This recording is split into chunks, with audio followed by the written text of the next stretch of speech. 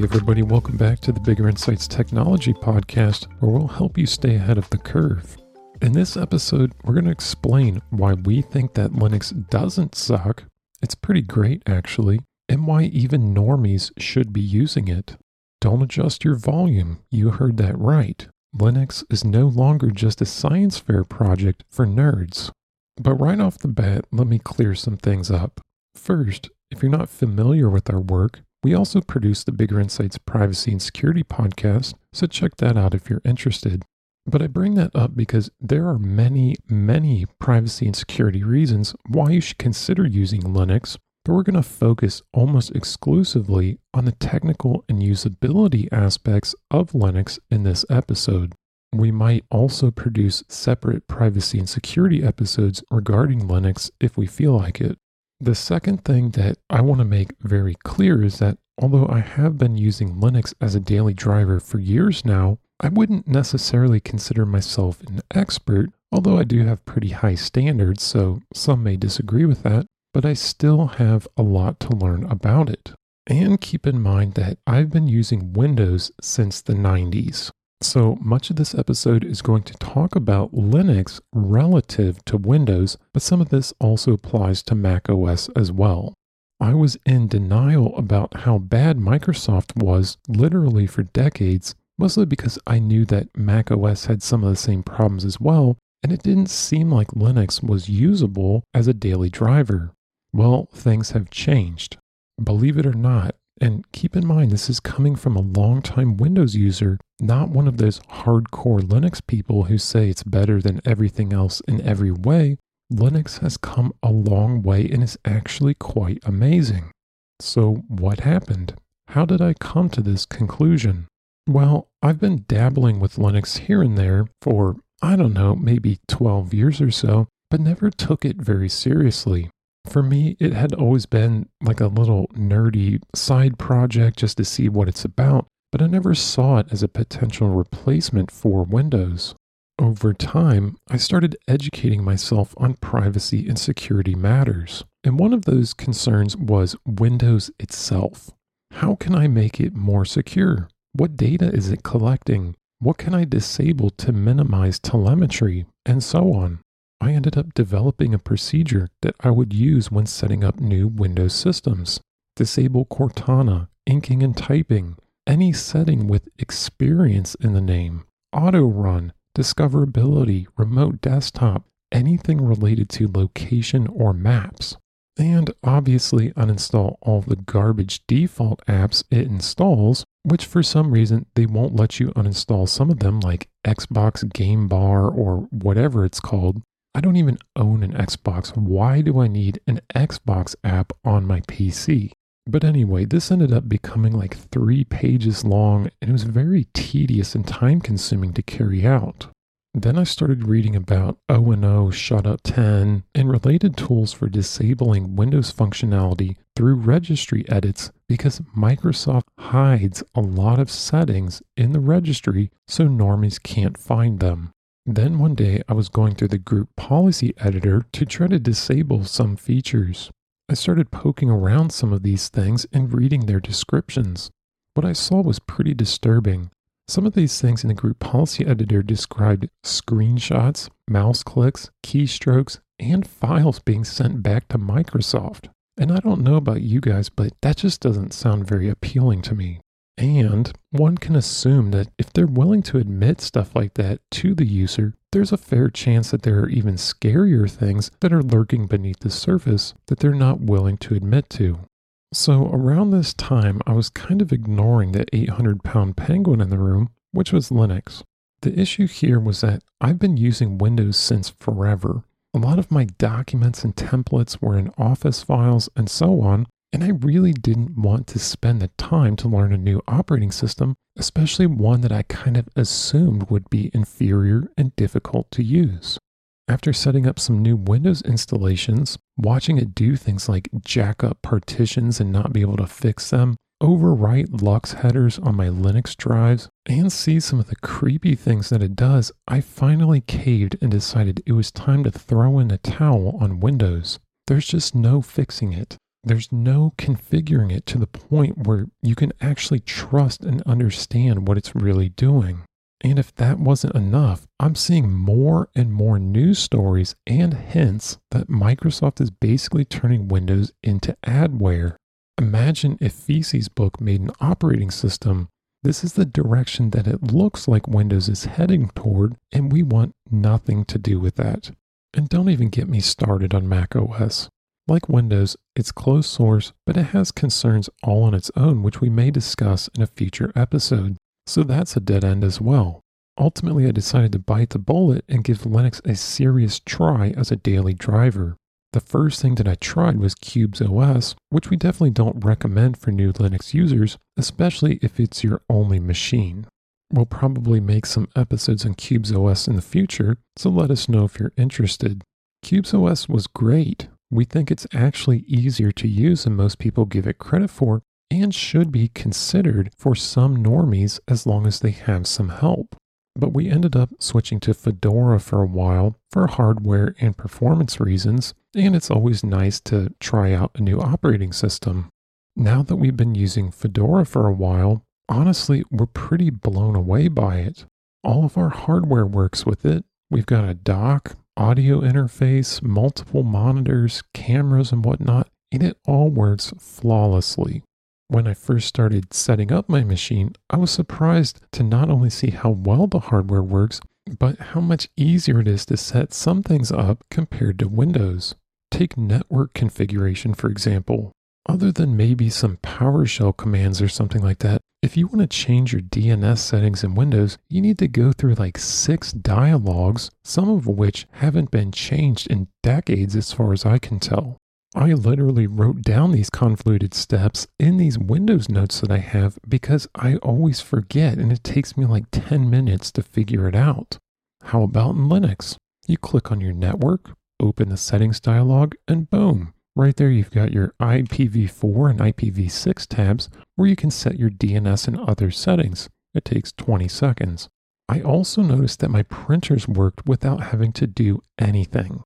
Contrast that with Windows. Right now, I have 3 Windows 10 installations. 2 of them recognize both of my printers. One of them recognizes one printer, but not the other. Doesn't even see it. I have absolutely no idea why. I spent so much time trying to figure it out that I just gave up.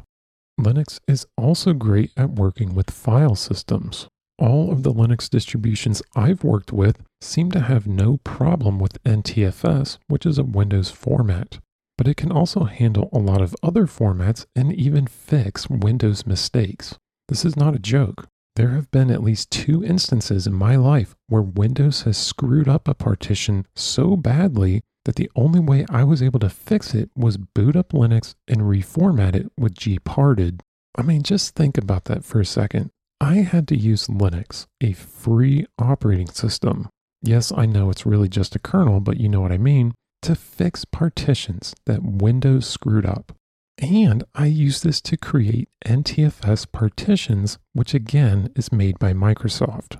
If I was Microsoft, I would be so ashamed of that I would rethink my life. Oh, I almost forgot about this, but I've also used Linux to help people recover data from NAS systems and whatnot, because most non-Windows computers around the world run Linux and don't use NTFS for that reason.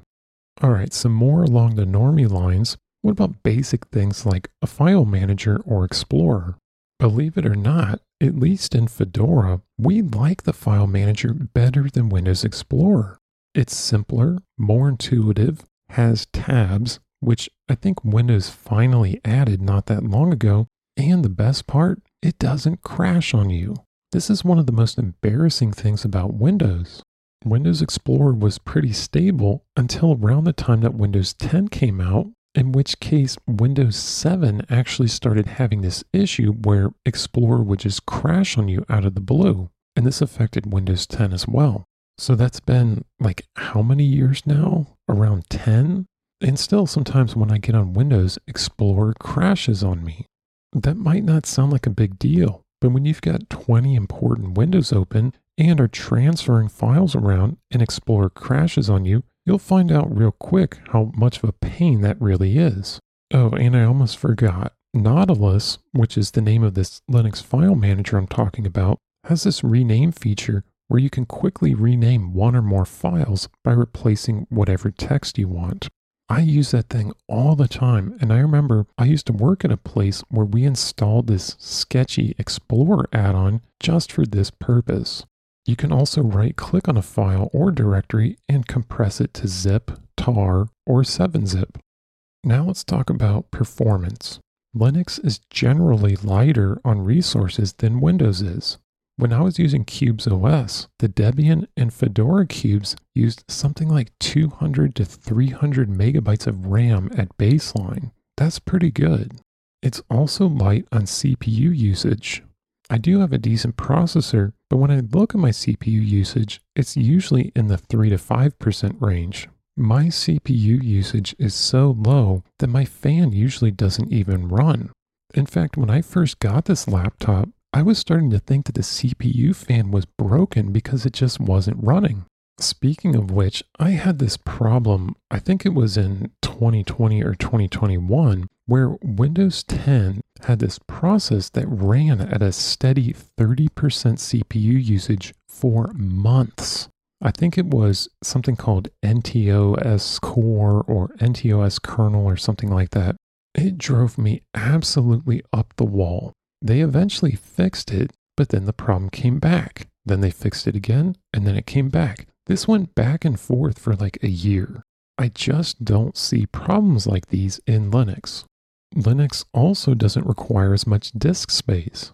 One time I worked at a place where we would partition people's hard drives to separate the operating system from their data. I'm not sure that's a great idea, but that's just what they did. But over time, we started running into issues where Windows kept growing in size to the point where we would need to repartition the user's hard drive to give Windows more space, which is not as easy as you would think. Linux is generally smaller, and it does grow somewhat over time, but at a more manageable pace. So the point here is that Linux allows you to do more with less, which could mean doing the same work on a cheaper system or much more work on the same system. You don't need a $2,000 MacBook to check your email, pay your bills, and post selfies on Instasham. You could literally do all of that on a $50 Raspberry Pi. But Apple and Microsoft don't want you to know that.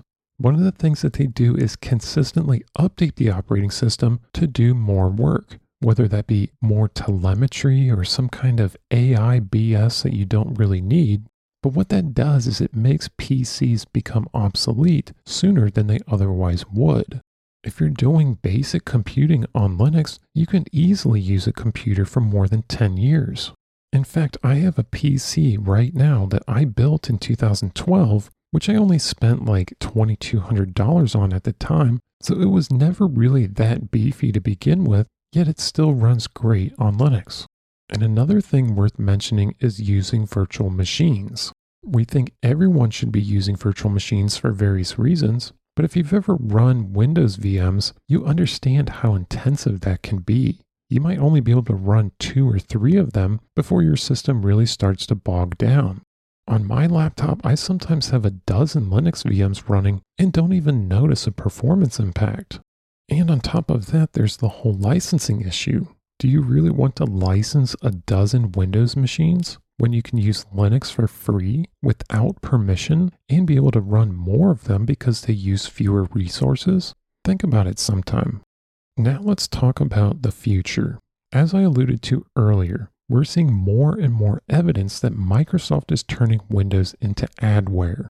They even went so far as to test or explore placing ads directly in Windows Explorer. You can't make this stuff up. Microsoft is expanding its ad business, and in concert with Bing and their AI efforts, we have serious concerns about this. Did you know that Windows Explorer makes connections to Bing.com? Why? What data is being transmitted and what is it being used for? We're not sure. Only Microsoft knows that, but we have a sneaking suspicion that if you knew, you wouldn't be happy with it. What about Apple? Well, we generally consider Apple to have a little more integrity than Microsoft, But that's difficult to quantify, and it may just be the case that they're either just better at PR or at hiding their practices and intentions from their users. But what we do know is Apple is pushing into the advertising space as well. Apple has been subject of multiple class action lawsuits regarding deceptive privacy practices like collecting users' information despite opt-outs. Now, why would Apple, the supposed champion of privacy, violate people's privacy like that? Of course, only they know for sure, but we suspect it's for advertising purposes. Why else would they do that? Not to mention the whole client-side scanning thing, which we suspect will resurface in some form at some point in the future. Once these big tech companies decide they want to do something and they receive backlash, they tend to back off for a little bit, then bring it back up with some different spin on it. Just look at what Google did with Flock, federated learning of cohorts. They backed off on that because they received a lot of negative feedback. So, is it dead? Nope. They just rolled it out under a new name called Privacy Sandbox because they're just looking out for your privacy. Microsoft has also been contemplating a cloud version of Windows, which sounds like a disaster waiting to happen. And it may not happen, but we would bet a lot of money that Microsoft would make Windows cloud only if they thought they could get away with it. The point is that we see where Windows, macOS, and ChromeOS are heading, and it looks like a 1984 hellscape. So we're of the opinion that the sooner you switch to something that better respects you and your data, the better off you'll be. Now let's talk about applications. In the past, it was the case that many applications didn't have a Linux version. For certain types of software, that still is the case. But Linux has come a long way in this regard. Every major browser or VPN worth its salt has a Linux client. You can run Steam, Spotify, and many other normie apps on Linux.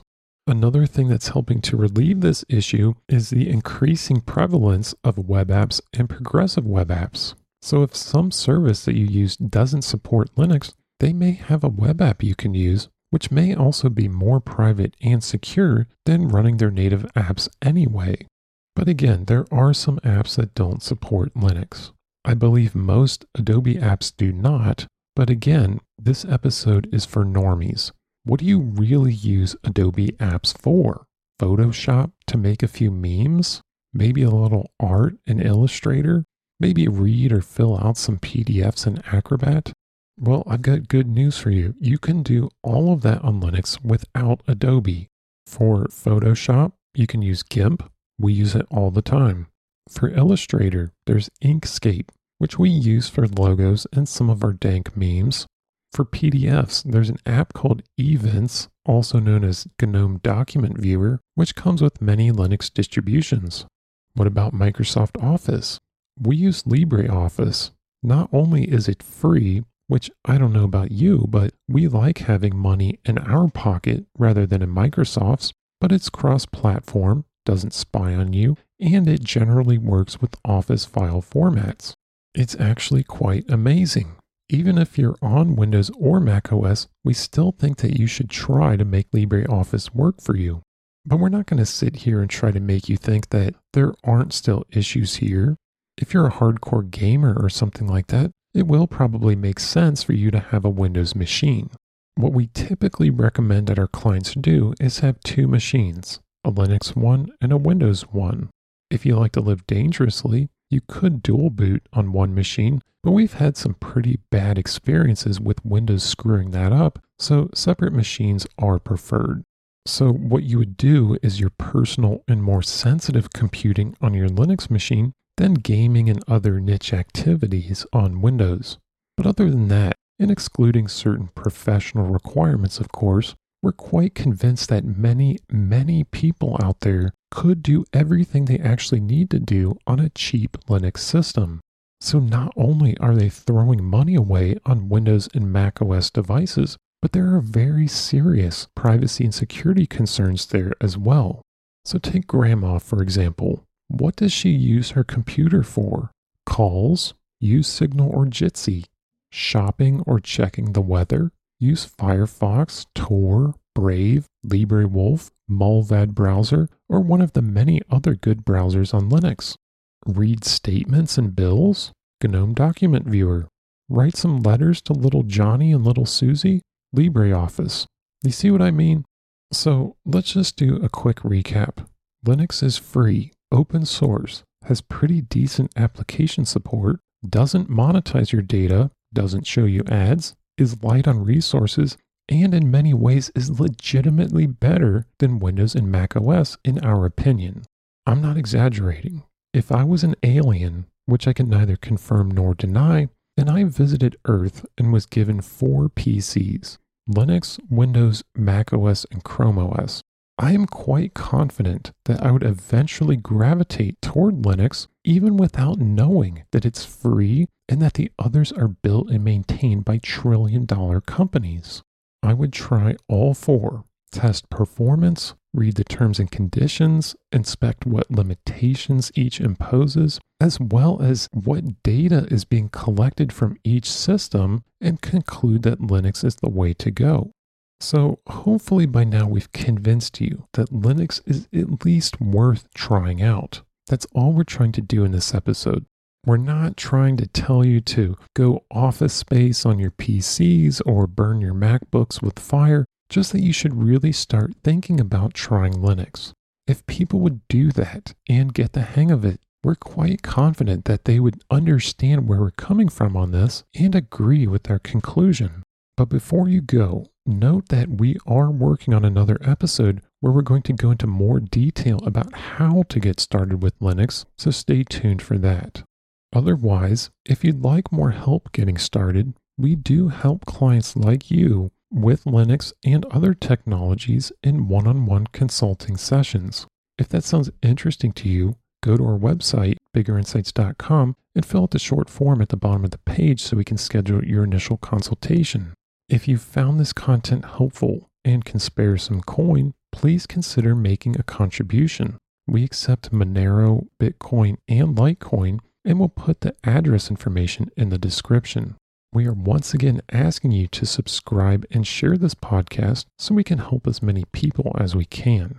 If you haven't guessed it by our content, big tech companies really aren't fans of our work, so they're less inclined to promote it. So we really need you to share our content so others can find it. All right, that's it for this episode. Thanks for staying until the end. We hope that you'll consider trying Linux someday and have a great rest of your day.